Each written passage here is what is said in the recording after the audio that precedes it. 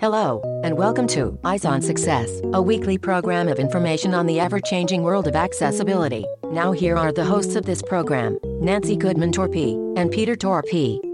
Hello, I'm Nancy. And I'm Pete. This week we'll be talking about the World Wide Web Consortium, or W3C, who they are, what they do, and why they are important to all of us. We'll speak with Janina Sajka, chair of the W3C's Accessible Platform Architectures Working Group, about the W3C, its mission, and in particular, its work on accessibility. But first for our tip of the week. This week's tip comes from Janina Sajka. Well, let me tell you, standards can be very dry, but you really brought home why it's important to have them and how valuable this work is and how big of a deal it is having people from so many different stakeholders involved. Yeah, it's amazing, but most of us rely on it without realizing it. For instance, electricity, that 60 cycles is really important. The voltage might vary a little bit between 110 and 120, but that 60 cycles really needs to be there or all our stuff starts to break down. In countries where they don't have that kind of reliability and the electricity suffer. And even for simpler things like making sure the light bulb base is the same size as the socket you're going to screw it into, or your toilet paper holder is always the same size. So standards are very important, and the fact that they get them right most of the time means that most of us can ignore them. Exactly. Support for Eyes on Success is provided by the Hadley Institute for the Blind and Visually Impaired, offering the 2019 New Venture Business Competition to help blind entrepreneurs turn their ideas into actual startups. More information and submission criteria are at www.hadley.edu/NVC. And if you'd like to learn more about having an audio promotional item for your organization or service appear in the show, send an email to hosts@eyesonsuccess.net.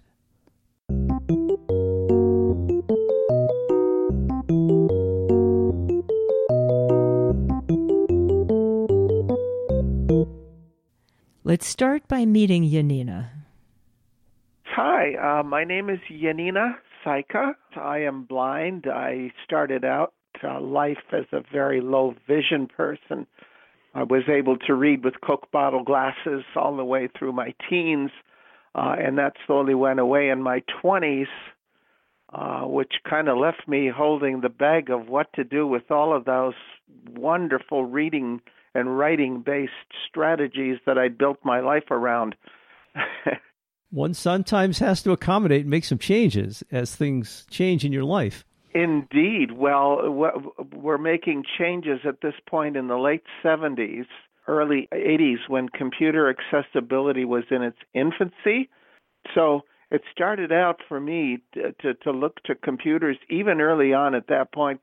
I had a gut understanding that technology should be able to help accommodate interacting with the world in a more friendly way. So I just started assuming that, hey, I'll just start using technology. And at the time, I was very active in electronic music composition. I'm a musician, Peter. That's how you and I met, actually, over the MIDI Mag list, where various topics of blind people doing music and audio work are discussed. So I was very actively involved at San Francisco State University when MIDI first showed up on the scene, and everybody, just including me, everybody in the studio just assumed, oh, yeah, Janina will start using that stuff too.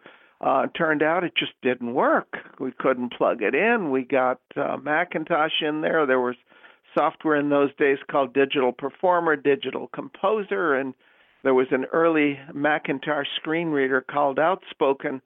It just didn't see most of the buttons and the controls and the things you needed to interact with. And how did you manage to overcome some of those challenges? I went over and started taking computer classes. I figured I'd finish that little detour and, fix the problem for myself and go on with music making. Well, life is full of surprises, as we all know, and what I thought would be a short detour into computer technology turned out to a career. I still do music. I'm a music director for a small church here in Maryland. Love that. It feeds my soul. But the main career thrust became why the heck all of this technology was being built in inaccessible ways. What could we do to change that? And I've been involved both on the technology side of addressing that, on the best practices guidance side, on the advocacy side, pushing for legislation, which we got quite a bit of over the last 30 years or so. And I'm still very much involved at work. I ended up in that, in the standards development sector. It sounds like you've been involved in many, many, many facets of making computers and the internet accessible. What is your day job? Well, that was my day job for a very long time. I am now semi-retired. I still do standards-related work and try to get paid for it as best I can as an independent consultant. I do consulting work and take on, hopefully, kind of a melding of the two when somebody needs some aspect of accessibility supported in standards. I have been paid through grants for the last several years. Was also the IT director for American Foundation for the Blind for a few years, then also active in advocacy and in research activities at AFB and technology, before that at the World Institute on Disability. So I've been in several aspects, as you say, and actually feel, that was a good life for me in many ways. I got to travel. I got to meet people. I eventually got to travel internationally, which I love doing, and I'm happy I can still do it. You are listening to Eyes on Success. Success, success, success, success, success. This week's focus topic is what the World Wide Web Consortium, or W3C, does to develop web standards, and in particular those regarding accessibility. So in your introduction, you talked about being involved in the creation of standards, and that's mostly what we wanted to talk about today. And in particular, we wanted to talk about your work with the W3C. For people who don't know, that's a bit of an abbreviation, right? It's exactly that. W3C stands for the World Wide Web Consortium, 3 Ws. The consortium, there's the C. And what is their mission or major purpose? Their major purpose is to develop consensus standards to make the web function better for everyone in society, regardless of ability or disability, regardless of economics, regardless of connectivity speed, regardless of language background, and to try to also promote secure web interactions, and also to try to promote protecting people's privacy. Those last two are areas which I think we have a long ways to go. We've probably done a little bit better in the W3C on accessibility, frankly, than we have with security and privacy in recent years. But all of those social kinds of goals that we would want our technology to support in society, that is part of the W3C's mandate, as well as literally the development of the technical specifications that make the web go. So that sounds like a huge job. Can you give us an idea about the history of how this group was formed, how this group got together? Sure. W3C is pretty much the brainchild of the professor who more or less invented the World Wide Web, hypertexting, linking one page to another. His name is Tim Berners-Lee. He's a physicist at the advanced facility in Switzerland and France. They're on the border, CERN. He had the brilliant idea in the late 80s that we could use technology to link documents together. And then, from that, we grew into having browsers, and everything else kind of came out of that. And early on, Tim had this vision that we needed to meet a whole series of goals, including all of those social obligations that I just outlined in society. So he and a few other people started the World Wide Web Consortium. Accessibility was proposed as one of the early areas, and there has been active work on making web content accessible and providing standards and guidelines for that since probably about 1995, 96. Wow. And when you say World Wide Web, obviously you have to get lots of people to get involved in this. This truly is worldwide, and I guess you have to have contributors from countries all over the place. How does that happen? Well, we try to do that. We have had various levels of success at that. There is really no border to technology intrinsically unless somebody starts blocking web communications, as some countries do.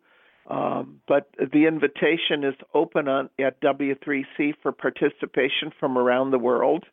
There's a significant amount of North American participation, mostly U.S. and Canada, though not exclusively. Quite a bit of European participation, quite a bit of Japanese, a good deal of Australia and New Zealand. I'm happy to say quite a bit from China in recent years, particularly, and actually addressing issues that make the web friendly to people whose native language might not be English is one of the social areas I didn't name and probably should have named, because that's one of the responsibilities we try to meet, both to make sure that the specifications we develop are available in multiple languages, but also that the web can function just as well in whatever language happens to be someone's native language. And what is the glue that holds this together? I'm wondering if there's some kind of headquarters or leadership, what the funding mechanisms are for keeping this all together. There are kind of three headquarter agencies that help support the work of the W3C. In the U.S., it's located at MIT outside of Boston in Cambridge. In France, there's a European interest. There's a university in Japan and another university in China. Those are the four kind of loci of activity. And maybe it would be good if I described how we work. Sure, that would be great to understand the structure. Yeah, we work in working groups on specific topics, and each of those working groups will communicate by email, will hold regular or maybe not so regular teleconferences so we can all talk to each other.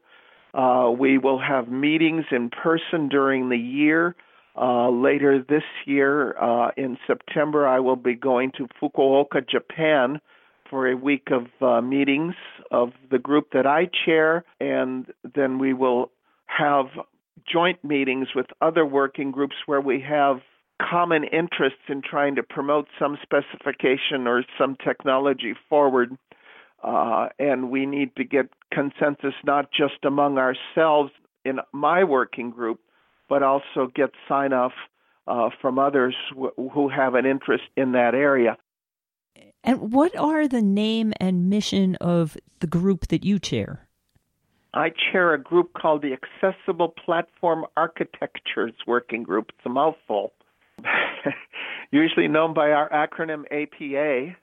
Our mandate is kind of to overlook all of the specifications and documents being published by W3C and try to look at them early on to spot potential accessibility problems early on so we have a better chance of getting a fix in before these are finalized. So that's one of the main mandates of the APA working group. Another one is to help develop some new specifications where we identify gaps. For example, we have a group working on hopefully facilitating personalizing content for people that use augmentative and alternative communications systems, people that don't read text particularly well, but might use symbols to communicate. Perhaps they don't speak, perhaps they tap on a storyboard and some text-to-speech engine generates speech for them. We're looking at ways we might successfully transform a page into that kind of symbol technology and personalize it in that sense. That's one task force we have under APA. Another one that'll be more familiar, I think, to your listeners is the spoken pronunciation task force. I mean, we've all heard our computers mispronounce the language. You'll find me at 123 Maple Doctor instead of Maple Drive, or pronouncing Saint instead of Street for a city name, Street Paul for the capital of Minnesota. That happens frequently. Not a very useful thing to have happening if you're taking a test that's going to determine whether you get to go to Harvard or somewhere else that you really want to go. So we're looking for ways that we can specify that this word, W-I-N-D, needs to be pronounced wind because the topic is meteorology, and not wind because we're not talking of winding a spool of thread. Well, the one I often hear is people who have tears in their eyes when they're crying. It's an interesting visual sight. Yeah. So it really is important to get some of these accessibility guidelines correct and structured so that the web is more accessible and usable by people. Yes, I think it really makes a difference in people's lives when we're successful at this. And years ago, I used to think that, we could just do this and we'd be done at some point. Increasingly, I'm learning that there is more to do and there are more areas to do this in. And there are yet more and more people that could be affected if we succeed. So I'm expecting to hand off at some point and say, I'm done, but there's plenty of work for the next generation coming on. Our best solutions are the ones we like to call curb cuts. We've all become familiar with those little ramps that go from the sidewalk down into the street. Some of us are old enough to remember when those didn't exist in the world. That's mostly those of us that are older. I remember. Yeah. But those were put in place for people who need wheelchairs to thrive in the world. And, of course, it's not just people in wheelchairs who use them. People pushing baby carriages use them. People with shopping carts use them. We actually filmed an ad once promoting accessibility by focusing a camera at a curb cut in downtown Oakland, California. And we actually were able to film people going out of their way to use the curb cut rather than stepping up onto the curb. Yes. It was a very effective ad. Well, I've often said, and I guess this is the idea of what people are calling inclusive design these days, things that are made more accessible and easy to use for me, because I'm blind, are often easier and more friendly to use for people who are sighted. Yeah, that's very true.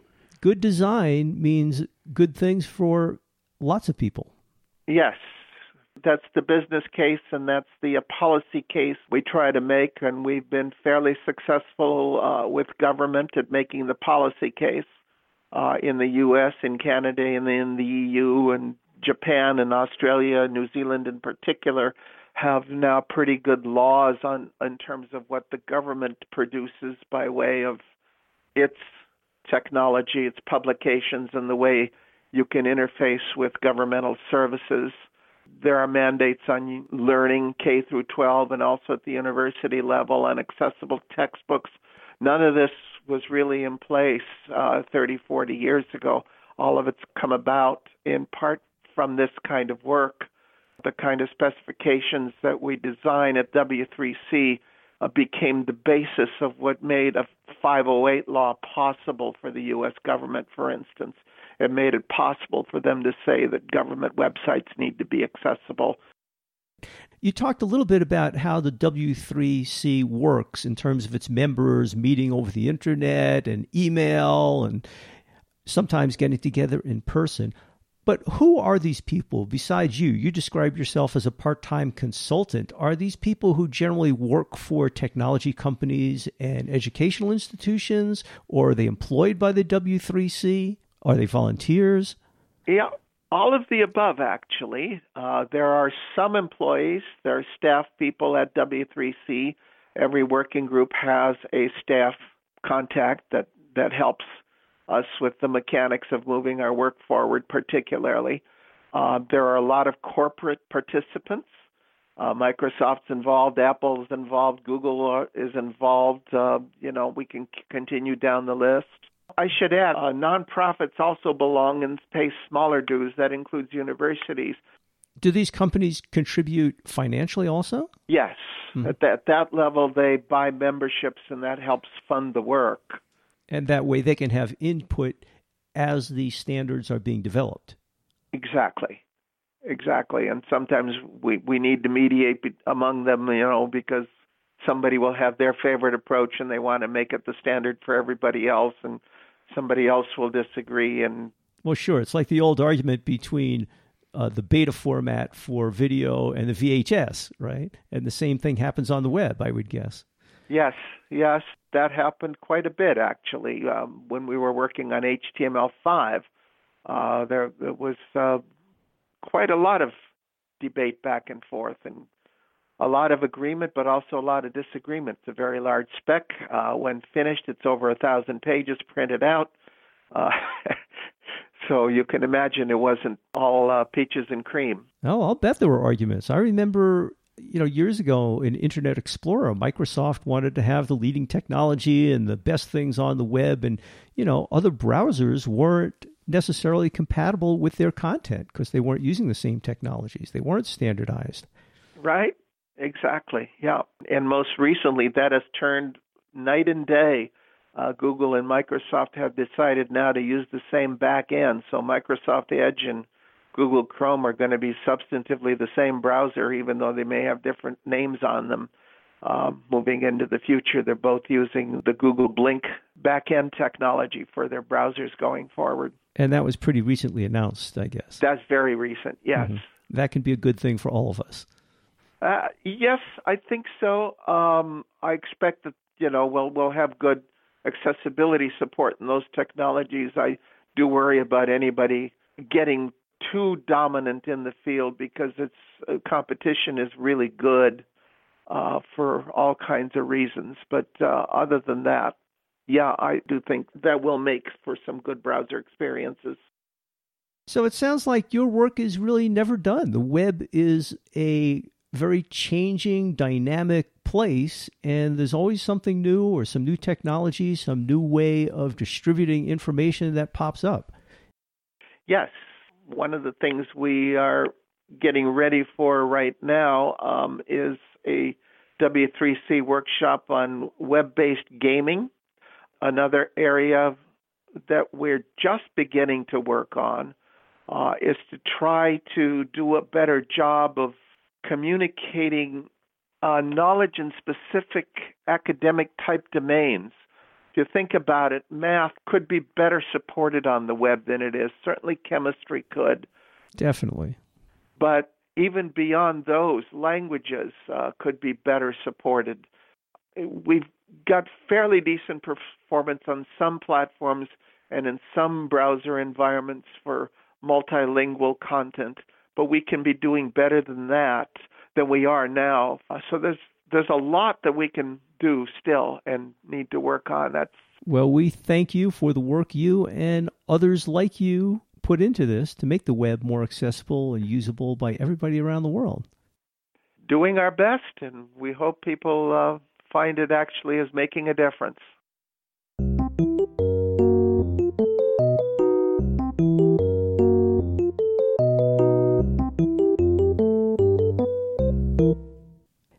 Now for this week's final item, how to learn more about the W3C and how to contact them and or Janina directly.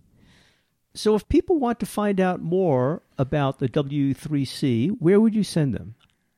Go to www.w3.org, and the accessibility area in that website would be just to add to that /WAI, which stands for Web Accessibility Initiative.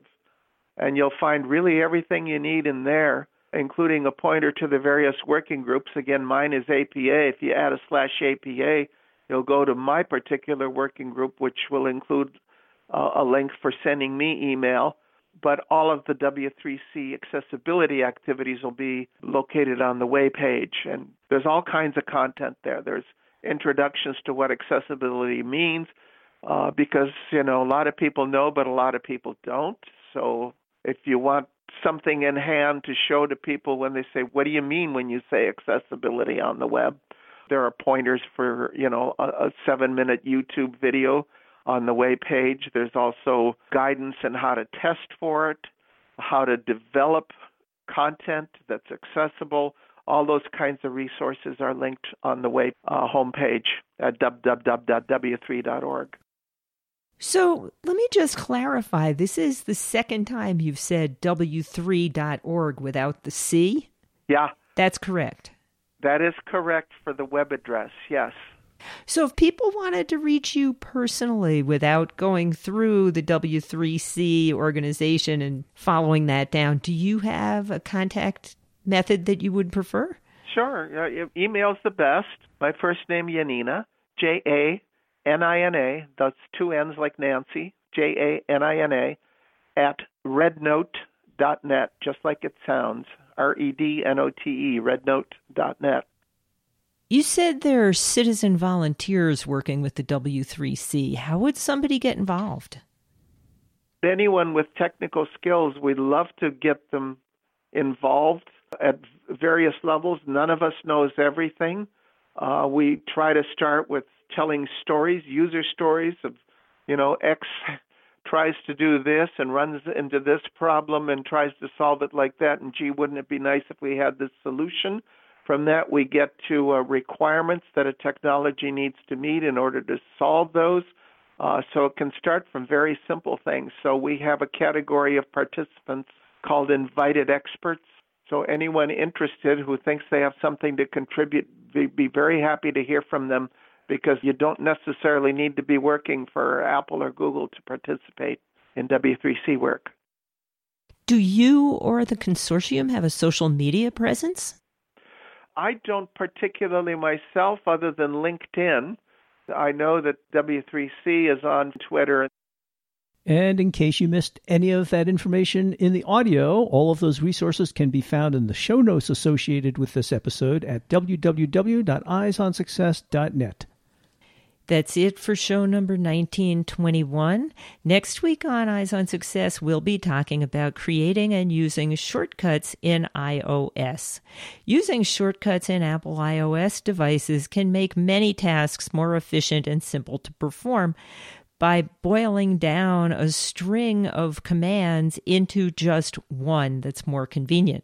We will speak with Anna Dressner, author of Getting the Job Done with Shortcuts, an Introduction for Blind Users, about her book and how you can create and use your own custom shortcuts to easily perform routine tasks. If you have any questions regarding something you've heard about on the show, or you'd like to share an idea for a future show, send an email to hosts@eyesonsuccess.net or call us at 585-210-8094. You've been listening to Eyes on Success, hosted and produced by Nancy Goodman Torpy and Peter Torpy and distributed by WXXI Reach Out Radio. Browse the full archive of programs, find instructions for subscribing to the podcasts, and much more at www.eyesonsuccess.net. You can also find us on iTunes and follow us on Facebook at Eyes on Success or Twitter at _Eyes on Success. We hope you will join us again next week for more information and updates on products for accessible living. Thanks for listening to Eyes on Success and have a nice day.